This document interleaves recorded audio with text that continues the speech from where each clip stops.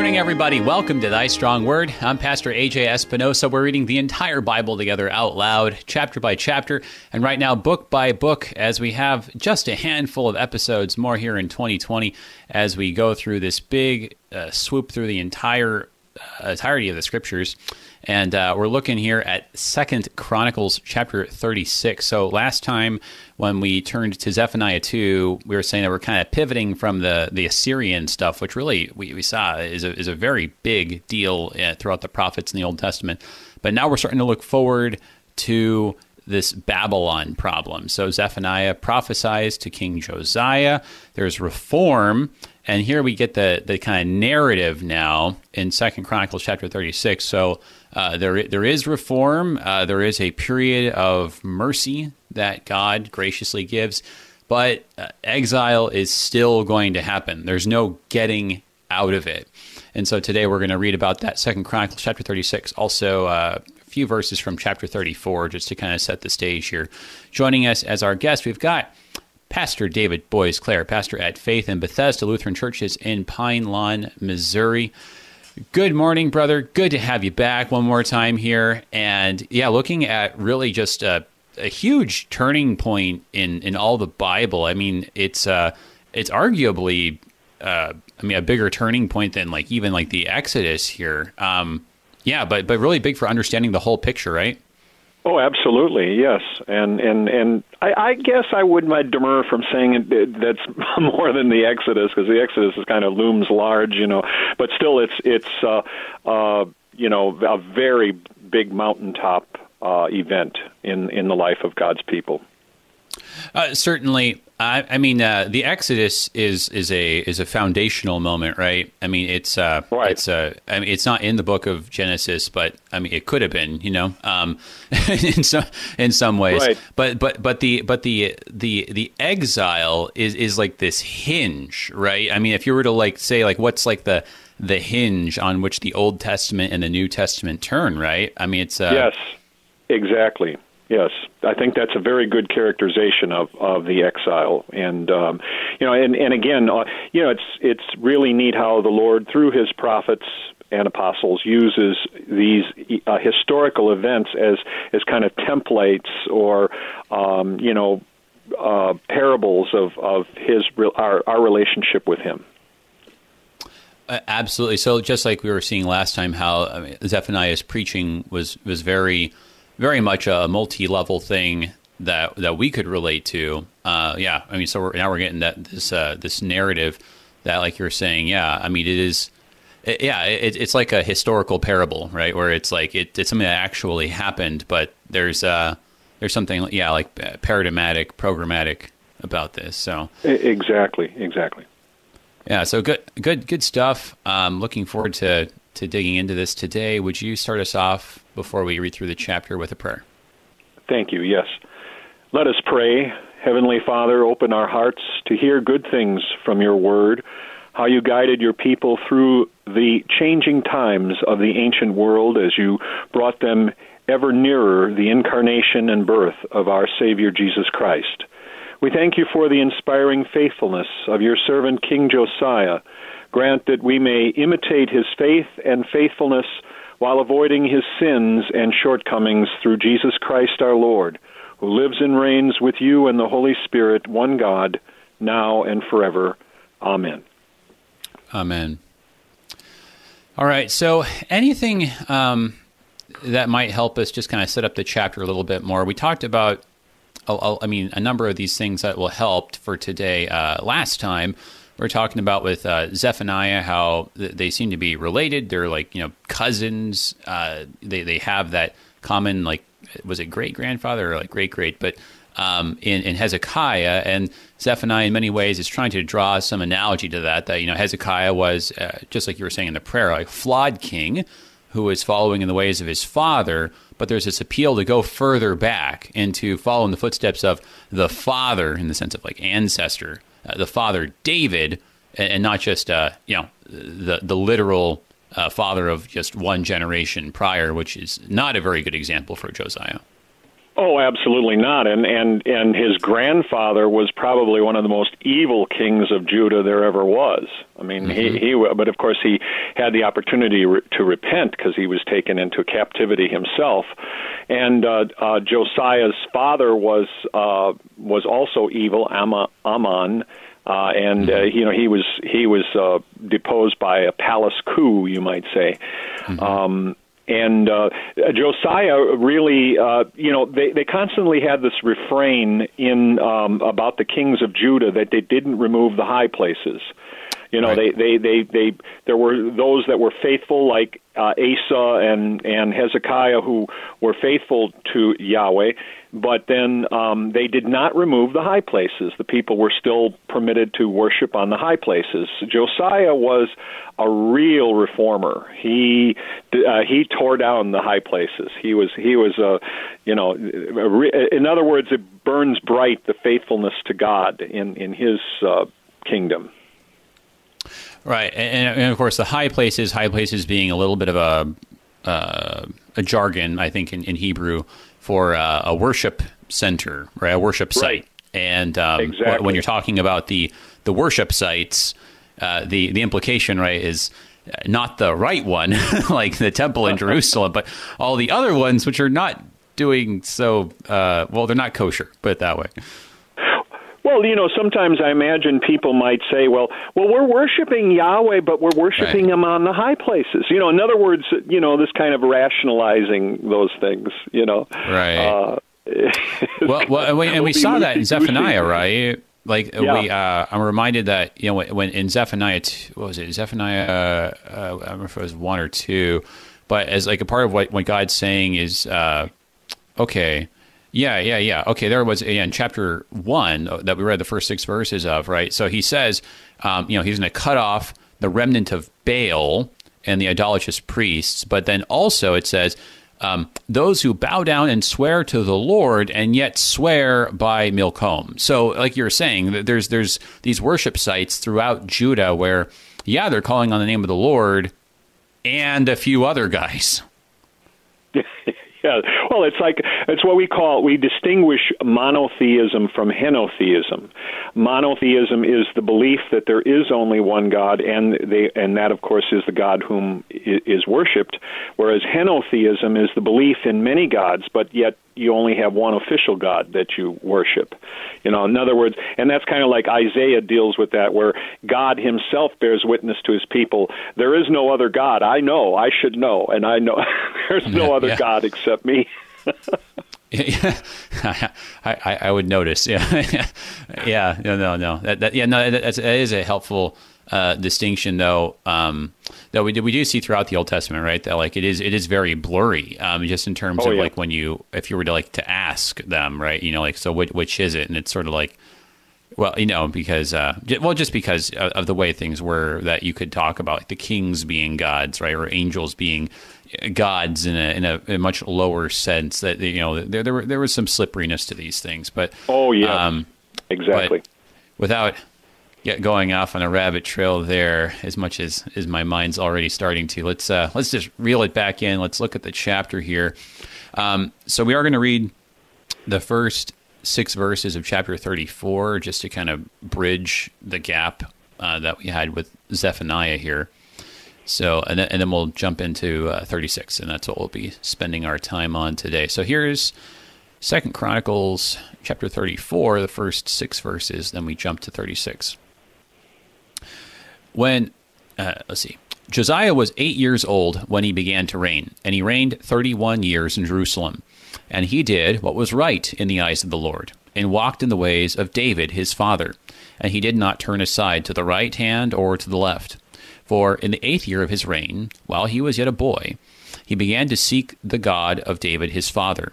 And in the 12th year, he began to purge Judah and Jerusalem of the high places, the Asherim, and the carved in the metal images. And they chopped down the altars of the Baals in his presence, and he cut down the incense altars and stood above them, and he broke in pieces the Asherim and the carved in metal images, and he made dust of them, and scattered it over the graves of those who had sacrificed to them.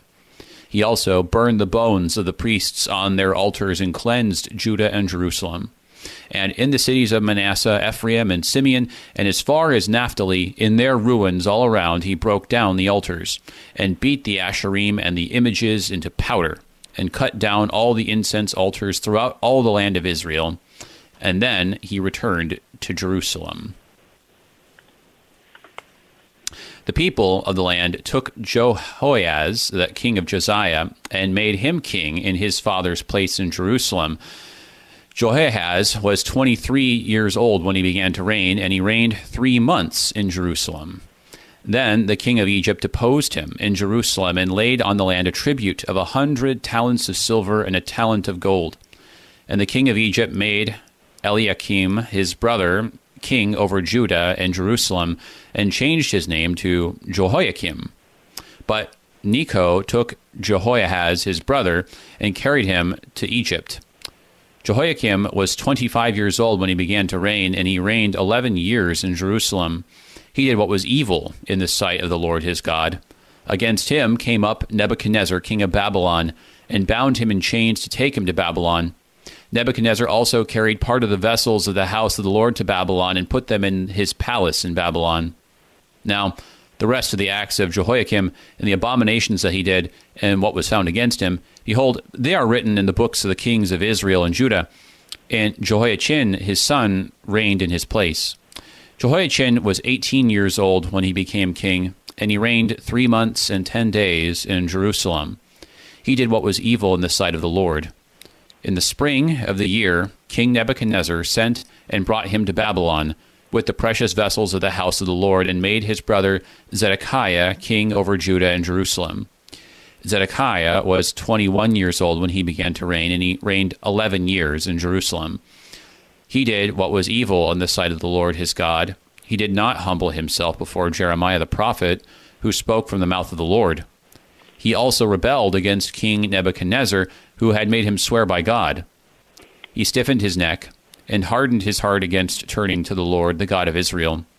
All the officers of the priests and the people likewise were exceedingly unfaithful, following all the abominations of the nations, and they polluted the house of the Lord that they had made holy in Jerusalem. And the Lord, the God of their fathers, sent persistently to them by his messengers, because he had compassion on his people and on his dwelling place. But they kept mocking the messengers of God, despising his words and scoffing at his prophets, until the wrath of the Lord rose against the people, until there was no remedy. Therefore he brought up against them the king of the Chaldeans, who killed their young men with the sword in the house of their sanctuary, and gave no compassion on young man or virgin, old man or aged. He gave them all into his hand.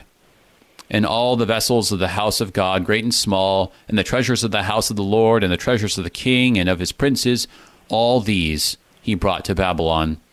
And they burned the house of God, and broke down the wall of Jerusalem, and burned all its palaces with fire, and destroyed all its precious vessels. He took them into exile in Babylon, those who had escaped from the sword, and they became servants to him and his sons, until the establishment of the kingdom of Persia, to fulfill the word of the Lord by the mouth of Jeremiah, until the land had enjoyed its Sabbaths. All the days that it lay desolate, it kept Sabbath, to fulfill 70 years. Now, in the first year of Cyrus, king of Persia, that the word of the Lord by the mouth of Jeremiah might be fulfilled, the Lord stirred up the spirit of Cyrus, king of Persia, so that he made a proclamation throughout all his kingdom, and also put it into writing. Thus says Cyrus, king of Persia, "The Lord, the God of heaven, has given me all the kingdoms of the earth, and he has charged me to build him a house at Jerusalem, which is in Judah. Whoever is among you of all his people, may the Lord his God be with him. Let him go up." And that's the end of 2 Chronicles. And so this last chapter, it's really just, boom, boom, boom. It goes fast. These reigns of the kings, short. And, I think the one that stands out to me, you got this, I think, because I'm not even sure if we've had this before. Maybe there's maybe one other or something, but it's really specific. It says, where is it here? It's, that's right. It's in verse, where was it? I think it's Jehoiachin there. Yes. Well, it says one of the things that might cause difficulty is where it says that Jehoiakim was taken a captive into Babylon, and it was Jehoiachin that was taken. The son, not the father. The father died in the course of the siege of Jerusalem. Nebuchadnezzar's siege of Jerusalem in the year 597 BC. And in the course of that siege, Jehoiakim died, and Jeremiah says that he was given the funeral of a donkey, and his son Jehoiachin, of course, took over, and there's like a sharing of the throne, I think. So Jehoiachin was also a joint king with his father at the time, and then he was taken captive into Babylon. So there's kind of like it says Jehoiakim was, but the actual fact is that Jehoiachin was taken. Right. So it gets messy there, just with everyone just getting exiled like left and right. Yeah. And in the midst of it, you just see. So this was the bit in verse 9 that I just thought was interesting. It says there that he was 18 years old when he became king, and he reigned 3 months and 10 days. Right. And I'm just thinking, I don't know if we've ever had anything that specific in terms of down to the number of days, but I think it's because it's not, I don't know, we're just paying lots of careful attention to this one particular guy, but just that, something else happened at that time, 3 months and 10 days later. Right. And that of course was the and Nebuchadnezzar at that time did not destroy Jerusalem. He just took all of the cream of the crop, all of the elite, all of the aristocracy, the king Jehoiachin, and then of course the treasures of the temple to Babylon.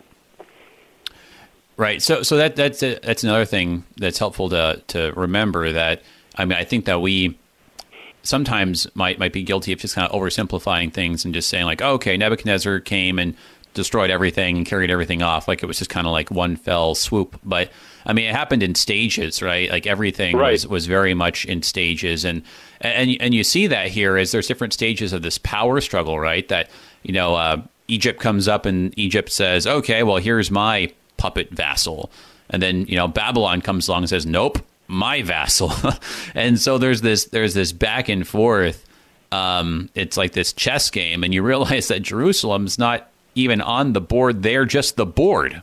And it's Egypt and Babylon that are actually playing the game. Right. It's like Jerusalem is just like a little pawn in the midst of this, this interplay of these world powers.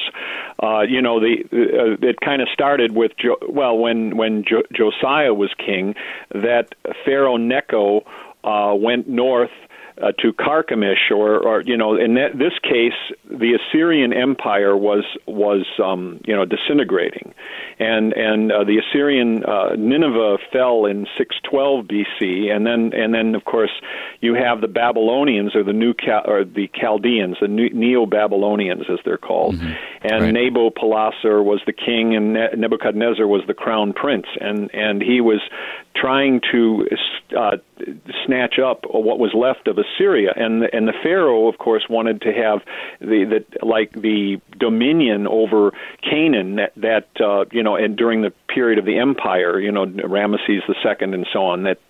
So Necho was coming up to help the Assyrians and against the Babylonians, and then Nebuchadnezzar defeated Necho. But anyway, on the course of that, Josiah steps in there and meets Necho in Megiddo and says, okay, you're not going up there. Necho says, well, you're going against God's will here, which is kind of funny. I remember a professor of mine kind of chuckling at that, where he said, well, here you had the pagan Pharaoh of Egypt telling the king of Israel, who was a great king of Israel, near to the Lord's heart, that he was going against God's will. Right. Yeah. Well, yeah, no, there is a lot of irony in the midst of all this too, and a lot of reversals.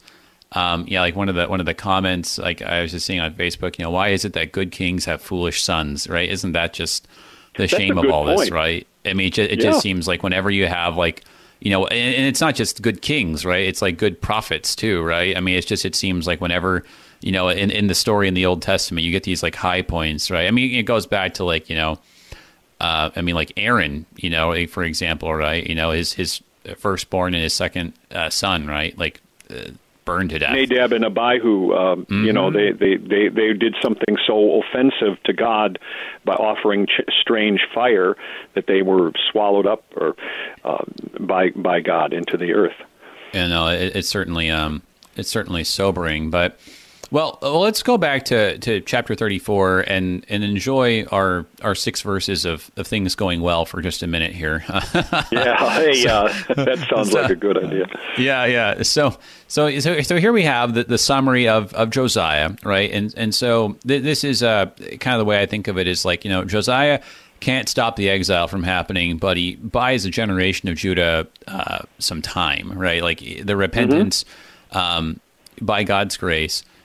Is met with a time of relative peace that they're able to enjoy here, and not that I say buy time, but like not again from last time. I liked the point that it was Pastor Metter was making. It's not a transaction, so it's not like he like purchases the time with his tears of repentance or something, but it's by God's grace here, and so it's interesting. He's 8 years old. It says when he began to reign. So let's just talk, like maybe just start there. Like, what do you make of that? Because this is actually not the only time we've seen this where these kings are allegedly, super young when they begin to reign. Well, like Joash, I think, was another king like that, and they must have had some very good. Counselors. There was, Hilkiah, there was a high priest or a priest that was there, and there was also a prophetess, Huldah. So there were, in other words, there were some good folks that were part of the, regency. They were the kind of taking care of and guiding Josiah. But I guess it's encouraging to young people. It was when he was 16 that he started to carry out the reformation of his kingdom. Well, yeah, so that's pretty interesting, and I think that's right. We got to remember that as good as Josiah was, I mean, he was still a vassal essentially, and like that's a situation that he couldn't get out of, and we want to talk about that too, because we get this comment about him trying to kind of like overthrow this or a later one anyway. But so what want to like deal with that? But they become vassals, and so as a vassal, it's very plausible for him to be the 8-year-old king because. I mean, like you're saying, like the Assyrian, counselors, to put it like, kind of euphemistically, can just make all the decisions and he's just there on the throne, right? So yes, to Assyria, it makes no difference that the guy is 8 years old. It's like whatever he's recognized by the Judahites. But yeah, we want to make something of this, though, because you're right. It is remarkable that when he's only 16, like he actually starts making some decisions on his own here, and it's pretty remarkable, like you were saying, like that as a young person, the kind of decisions he makes. But we got to get back to that after our break here, everybody. We're looking at 2 Chronicles, a little bit of 34 and also 36 today on Thy Strong Word. We'll be right back.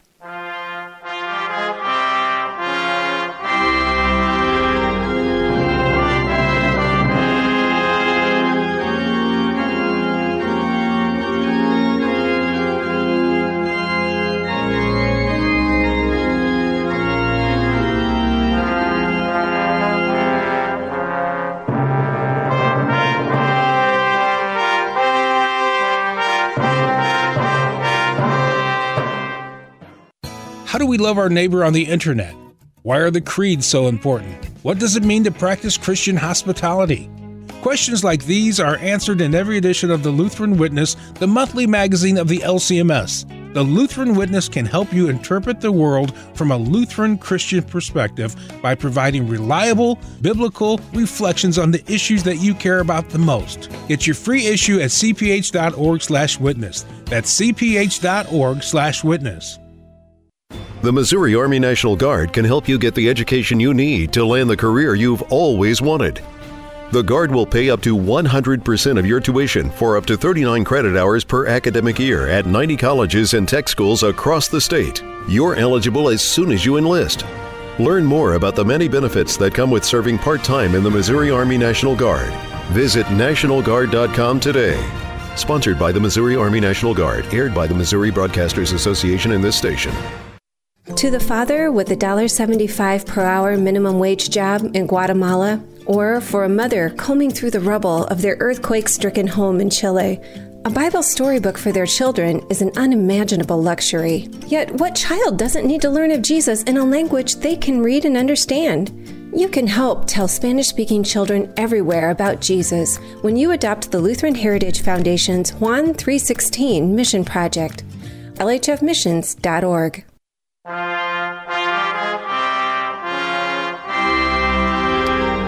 Welcome back, everybody, to Thy Strong Word. I'm Pastor A.J. Espinosa. We're looking at 2 Chronicles here, the last few chapters.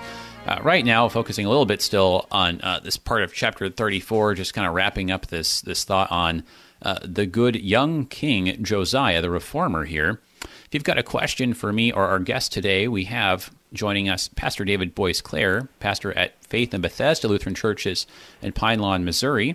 If you're listening live, you can give us a call, 1-800-730-2727, or if you're in St. Louis, 314-821-0850. You can also send an email to kfuo@kfuo.org, or hop on the live stream, facebook.com/AJ Espinosa, where we got the question there. So who took the Ark of the Covenant? Was it Shishak against Rehoboam, or was it Nebuchadnezzar when he took Jerusalem? Or was it given away as tribute to the Assyrians at some point? You know, I'll let Pastor Boies-Clare take that one in a second here. But I was always intrigued by the idea that it was Shishak during the reign of Rehoboam, because it says he took everything, and but on the other hand, I believe that the Ark of the Covenant was still there at the time of Josiah. So some believe that Jeremiah and the priests hid the Ark of the Covenant, and then there's a tradition that it was taken down to Ethiopia, but it was gone. Because when Tacitus is the Roman historian that speaks about Pompey, conquering Jerusalem in the 63 A.D., that 63 B.C., there was the Holy of Holies, the holiest place in the temple, was an empty room, so there was no ark there. So it was probably somehow disappeared during Nebuchadnezzar's destruction of Jerusalem in 587. That's kind of how we look at it historically. Yeah, you can see that, and that's a good point you brought up about the traditions that exist about it being hidden by the priests. I mean, there's sort of like a double reason for it being notoriously hard to pinpoint, because on the one hand, and this is what I was saying over the break, that you see this decline in the interest and centrality of the Ark of the Covenant. I mean, you already see that as early as, I mean, in some ways, like as the king became more and more significant, right? The Ark of the Covenant became less so. Even in First Samuel, they're still able to triumph over their enemies under Samuel, the judge Samuel. Mm-hmm. Even though the Philistines had the Ark of the Covenant, or it was kept in Baal, Judah, right. It's not at the center of things. Right. So when they cease to be so itinerant and mobile, and it becomes more of almost like it becomes more of a marker of a place. Like when David finally gets it into Jerusalem, it's sort of like, okay, it made it. It's sort of like the way of saying, like, Jerusalem is it. But now that it's like been moved there, it kind of then like loses that significance, because I mean even when it was just in the wilderness wandering, it was kind of the marker of like, this is where God's going. But like kind of once it like kind of makes that final landing, the thought process is sort of like, well, you don't need to have this thing mark, where God's going, because he's here now. And then you have the waxing of the idolatrous worship. We looked at like Ahaz, right? With like importing like foreign altars and stuff like that. And so you have like all that. And then like you were saying, and then there's actually a reason to like hide it and not write anything down about it because you don't want anyone to know. So there's kind of a lot of reasons why you wouldn't necessarily expect to be able to find anything anyway. But well, and you were kind of surprised in rebuilding the temple. I mean, under Zerubbabel and Ezra and Nehemiah times, they didn't think of remaking the Ark of the Covenant or seeing that there's one there because the Holy of Holies is an empty room. Where the high priest goes on the Day of Atonement, maybe to sprinkle the blood of the atonement, but then there's no Ark of the Covenant there. Right.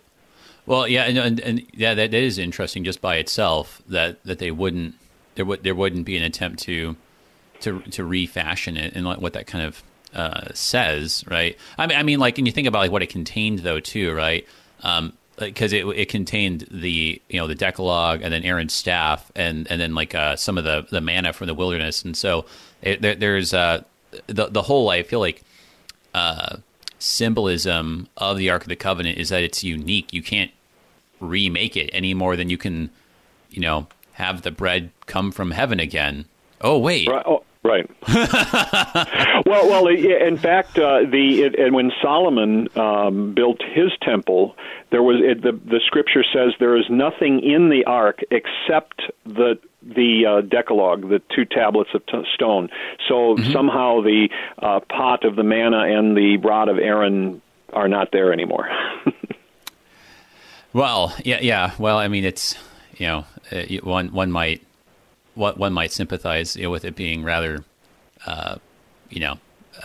transitory organic material, but I mean, yeah, I know the surprise is that it lasted as long as it did by God's grace. But in any case, if we go any further on the Ark of the Covenant, I'm going to start talking about Indiana Jones movies, so we got to stop. Oh yeah, absolutely. So let's I get like back the idea. I like that idea because we looked at Shishak and it said Shishak took everything. So, well, right. And he put it in the Well of Souls in Tanis or whatever. Yeah, that's right. That's right. You got to get the staff and put it at the right height, and okay, stop. Yeah. All right. So chapter 34, looking at Josiah here. I want to thank our underwriters really quick here. They are the Lutheran Heritage Foundation. Their website, lhfmissions.org. Thank you guys for supporting Thy Strong Word. All right, so we're looking at 34, and yeah, so Josiah, he's a vassal. He can't help that. That's what his fathers burdened him with, and so what you have. I might demur from that to some extent. I think that they were still sovereign at that time. It was only after Necho killed Josiah that they kind of became a vassal of Egypt for a short time until they became a vassal of Babylon. So there was some semi-autonomy that was going on. And what's interesting in verse 6 is it says that he also went into what was the northern kingdom, these basically the tribes of Manasseh, Ephraim, of course that's Joseph, and then Simeon and Naphtali, all the way up north. So maybe there was some kind of influence that Judah had influence over this land to the north. Well, and it's a fair point that just to say that somebody is a vassal, I mean, there are varying degrees of autonomy, right? I mean, like you can go into like the Roman period where I mean, like they have something very similar to that, but there's actually kind of like a surprising amount of autonomy, right? Whereas like there are other cases where there was really very little and it was almost entirely ceremonial. So there's a spectrum. And certainly the language that we looked at when we were taking a look at where was it? I think it was like 2 Kings 16. Isn't as unambiguously clear, but yeah. So I acknowledge that. Yeah, you could read that a couple different ways, but the way I read it in 2 Kings is that when Ahaz goes and like seeks out Assyria there and says, I'm your son. Here's a lot of money. That's him saying, I'm your vassal now. Exactly. That's exactly right. Yeah.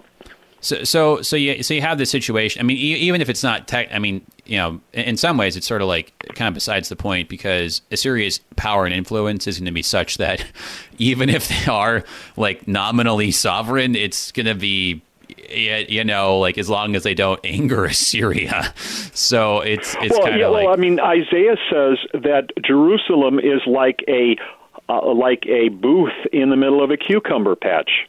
Yeah. I mean, it's insignificant. You got these two huge world powers, the one to your south, Egypt, the one to your north, Babylon. You're just a pawn in their geo power games. Yeah, that's right. So Josiah is, he's put into this, difficult situation, to say the least, as an 8-year-old. But, right, it says here, and he did what was right in the eyes of the Lord, watching the ways of his father David. And it says there, for in the 8th year of his reign, right, so we're doing math, 16, right, he began to seek the God of David his father. So, I mean, like, what it would seem to be is that you have Zephaniah showing up and preaching to the court of this young teenager, when he's like, 14, 15, 16, and the teenager listens to Zephaniah and says, we got to get back on track. And so, I mean, that is humbling. It's not the last time that God's going to work through a faithful teenager who, in the context of like a whole bunch of older and wiser and more powerful men and women who have gone along and compromised the faith, that you get this beacon of faithfulness from this youth. Yeah, they also, of course, there's a lot of things going on. The temple needed to be repaired. I mean, that's like in chapter 35. And they found the book of the law, probably the book of Deuteronomy. Moses wrote 5 scrolls. That's why you have the Pentateuch, which is the first 5 scrolls, the Torah of the Old Testament, and they find Deuteronomy, and they read about all of the judgments that God would do against those who were unfaithful, and Josiah is just scared out of his gourd. Yeah. Well, that's right. I mean, that must be something. I mean, like, because Josiah here, he's like, forging this like, bold new direction, in the context of all these people who are older than him, who would have been like, why don't we keep worshiping the Baals? I mean, this is pretty bold for the 16-year-old to really start, flexing this power.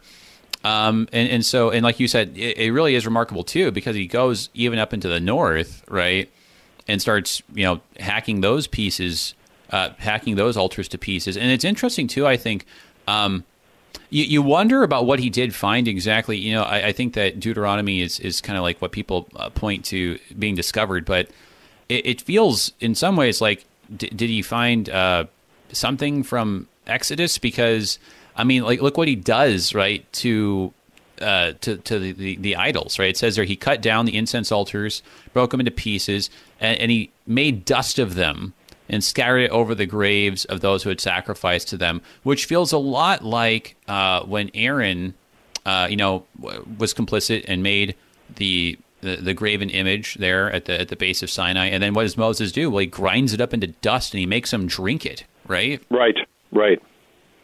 And so there's quite a bit of, in other words, there is the desire and zeal for God to just completely obliterate from the earth all of these abominations against God. Right. Yeah. Very, very much. Yeah. Like this radical zeal of, hey, we're going back to Moses. We're doing this. It doesn't matter if we're having to go back a lot of generations. This is the God of our fathers, and so you have this moment of faithfulness here, right? Which, in the big scheme of things, seems to it's met with God's forgiveness and grace, but then in chapter 36 you have the decline here, and like you said, it's because good King Josiah, he did die in battle against Egypt, and like you've been saying, like, since they were under the influence and power of Assyria, I mean, that was their deal, right? Like they had to fight against Egypt, but Josiah dies because of the Egyptians, and so when so what happens next then, right? Like you get the Jehoahaz, right, who reigns for all of 3 months, but if you can just tell, right? It's like, hang on, if Josiah died in battle with the Egyptians are close at hand, and they're not going to allow this independence or this Assyrian influence to stand for very long. And what's interesting is that is the measure of faithfulness to God. The problem with Jehoiakim and with Zedekiah is that they relied upon Egypt against Babylon, and against what the prophet Jeremiah told them. He says, you do not rely on Egypt. It's a broken reed. It'll pierce your hand. Egypt is there to exercise its control, but it isn't there to exercise any protection of Judah against the Babylonians. Jeremiah says, submit, to Babylon. Because that's God's will, in judgment, but they're saying they're resisting Babylon and trusting in Egypt, and that's how the reason why Zedekiah is said to do what is evil. Now, of course, Ezekiel has quite a story about what goes on in the temple during the reign of Zedekiah, even more, abominations in the temple itself, like Manasseh put there. Well, that's right, and that would be Ezekiel, of course. Wow, there's so many things going on there. I'm happy that we were able, actually, that Pastor Whedon was able to cover Ezekiel not too long ago, and there's a lot of good stuff and material we have on the podcast there. But taking it here, right? So Jehoiahaz is put in place of his father, but Egypt's like, no, we don't like that. You're ours now. We're claiming this center square on the chessboard, and so Eliakim gets installed. So this is this kind of the back and forth of the vassals, and so so it is then interesting that you have this succession of kings. But it's really just kind of like, I don't know. It's almost as bad as like, which party is in power, right? Like in our system, we got these two parties that are competing for the same White House, and it's kind of like here it's just is it going to be the East that's in control of Judah or the South that's in control of Judah, and just kind of flips every 10, 20 years. Yeah, they're just nothing but sock puppets. I mean, it's actually Egypt that's speaking through Jehoiakim and Zedekiah, and then Nebuchadnezzar conquers the land, and then he puts up Gedaliah as his governor, and then of course they revolt against him and go to Egypt. Yeah, no. Well, so let's talk about that then, right? So you have Judah then being under Egyptian power now. Until Nebuchadnezzar comes, and now this is significant because, as you were saying, this is the reason why Egypt's able to swoop in here is because the Assyrians have their hands full a little bit, and they've kind of had their hands full even back as far as like Hezekiah. That was when things were already starting to go downhill for them, because these, like you were saying, these Chaldeans were not happy citizens, and so we get this all-out revolt, and the Babylonians take Babylon, among other places, and so here, right, when you have Nebuchadnezzar now, and you have this full-on new empire, the Neo-Babylonian Empire here, so he comes, and says there in verse 6. And so now we've got the king Jehoiakim. No, this is Jehoiakim then. Well, I guess you're explaining this actually, like with Jehoiakim and Jehoiachin both now. Right. And see, at first Nebuchadnezzar comes in there, and like remember in the book of Daniel where it says that there were young men that were taken into Babylon, Daniel, Shadrach, Meshach, and Abednego around 600 BC, right. and Nebuchadnezzar says to Jehoiakim, "You're a vassal. You're really a vassal, And then Jehoiakim revolts about 3 years later, and then he dies, and then his son is taken captive. So that's what's going on there. Well, so I think then, like in the midst of this back and forth and just like being under the thumb, right, of either Egypt or the East, Assyria, and then right. and then Babylon, the Chaldeans. It kind of introduces, and I think, and this is kind of the difficult question then for us, right? Like if you are, the pawn or just the center squares in the middle of somebody else's chess game, like how do you then act as a faithful member of God's people? Do you rebel because you say, hey, God said, we weren't supposed to be making alliances with these guys to begin with. So right. We're going to overthrow these guys and we're going to, establish our own empire where we, rule, by the word of the Lord. Right. And that's going to be what happens, right? The theory of what happens with the Maccabees later, right? With the Hasmonean right. dynasty. So like that's right. going to be one route, or is it like, hey, no, we got into this, and like you were saying, this is God's just judgment upon us, and the faithful thing is to actually kind of like serve out our sentence, right, as their vassals. I mean, so these are really different approaches, and that kind of comes in verse 13 where it says, he rebelled against King Nebuchadnezzar, who had made him swear by God. He stiffened his neck and hardened his heart against turning to the Lord, the God of Israel. And so the text itself there seems to suggest that he was mistaken in his rebellion. So how do you make sense of this? Well, because the prophets were informed. I mean, he didn't listen to Jeremiah. Jeremiah said, "Submit." Don't like you said. Serve your sentence. It's what.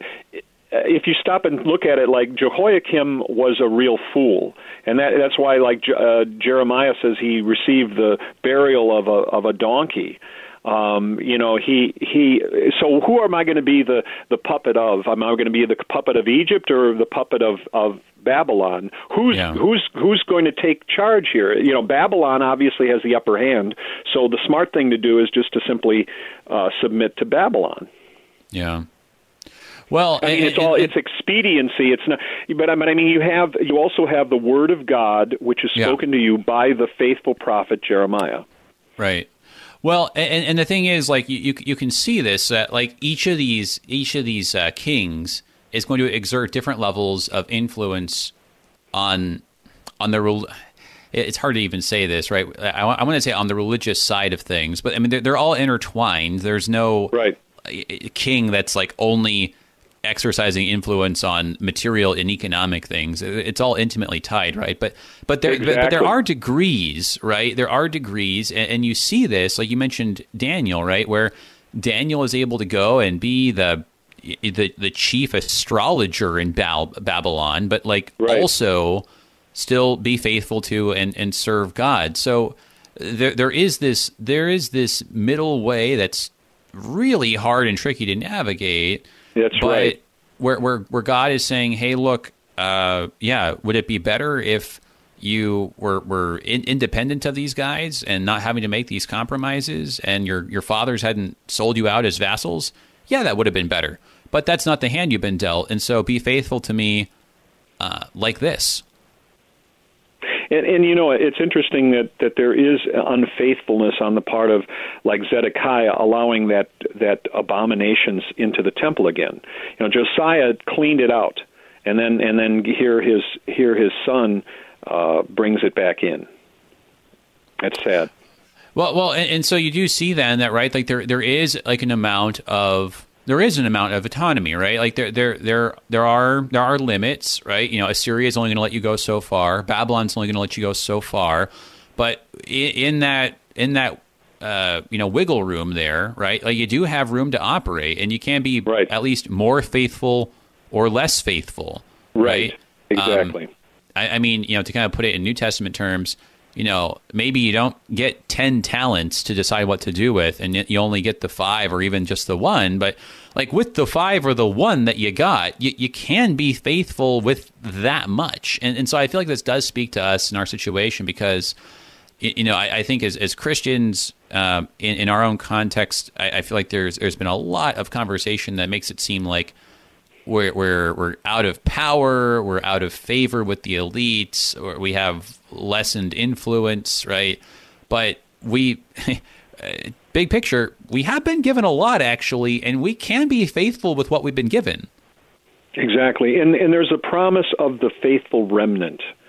In other words, that there will be those that God brings through this, and ultimately, the faithful remnant is our Lord Jesus Christ. He is the true faithful Israel, the true nation who renders God perfect obedience, and that's kind of the ray of hope. Well, amen. It's the ray of hope, and it's also the lighthouse that I think gets the ship to shore. That like if you just look at it on their terms, right, which is that, okay, Assyria or Babylon or Egypt owns you, right, it's going to be very difficult to chart a course. But if you look at it the other way around and say, well, actually, Jesus, the Messiah, died and risen from the dead, is King of Kings, and you're under him, and then I'm under you, right? Now we can start to look at things like the way that the apostles did, and we can obey at times. We can submit to punishment. We can submit to being vassals, right? But we can also resist when it's necessary because we're looking at it with a different perspective. And I think that's part of the liberation, that even if it doesn't, even if it's not like a political liberation, and these are the questions we kind of got over email, like, so how do we, be faithful? Is it even possible, right? Like when we have so much influencing us, right? If we take this different perspective, then I think that's where we operate. So, so pretty much all out of time for today. But, Pastor Boisclair, just want to thank you so much. It's been a pleasure being able to read the Bible through with you. You've been on, I think more than anyone else I've had on. So I just thank you for your faithfulness, your patience, for listening to this young guy talk far too much. You've been a great blessing and a source of wisdom for me to just be inspired by and to use as an example. So thank you. I'm thrilled to be a part of this wonderful study of God's Word, and with you as our teacher. Thank you. Thank you, brother. Everybody, Pastor David Boisclair, pastor at Faith in Bethesda Lutheran Churches in Pine Lawn, Missouri. All right, so we are going to be moving on. Next time, we're going to be looking at... Oh, is it time already? This is fantastic. We're going to be looking next time at Nehemiah chapter 6, okay? So now we're getting into the exile has happened, the destruction has happened. Well, what now? And more of a chance to kind of think about this together. So how do we, walk this tightrope, it seems, the way that Daniel or the way that the good King Josiah did? Until then, everybody, I'm Pastor A.J. Espinosa. Peace. You've been listening to Thy Strong Word, produced by the Lutheran Church Missouri Synod Office of National Mission in cooperation with Worldwide KFUO, the official broadcast ministry of the LCMS. Your support is vital for this program to continue. You can make a gift safe, secure, and easily online at kfuo.org. Thank you for listening and supporting Thy Strong Word.